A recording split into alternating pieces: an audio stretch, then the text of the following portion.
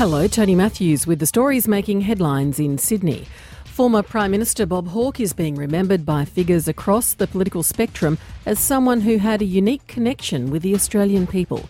The Labor luminary has died at the age of 89. Sarah Gerrithy reports. There's been an outpouring of grief across the nation for Australia's longest-serving Labor Prime Minister Bob Hawke. Former Labor leader Kim Beazley says his much-loved mentor had a deep respect for ordinary Australians that allowed him to pursue bold reforms. We trusted him because we sensed he trusted us, and we sensed that he wanted the best for us. Mr Hawke's old political foe, Andrew Peacock, agrees. He earned the respect of the Australian people. Deputy Labor leader Tanya Plibersek says Mr Hawke's fondness for ordinary Australians lasted until his death. He loved the Australian people. That's how I'll remember him. Flags are being flown at half-mast across the country as a mark of mourning and respect.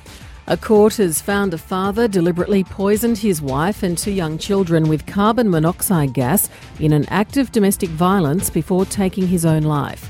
The Manrique Lutz family were found dead in their home at Davidson on Sydney's northern beaches in October 2016.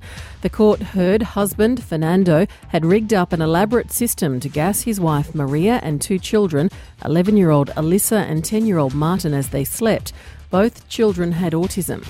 In handing down her findings, Deputy State Coroner Elaine Truscott said the children's lives were a beautiful gift stolen by someone who should have been a protector and provider. A 72-year-old woman has been killed by her dog in a home southwest of Sydney, and a 74-year-old man has suffered bite wounds. Police say the couple were attacked by the dog at a home in Wilton.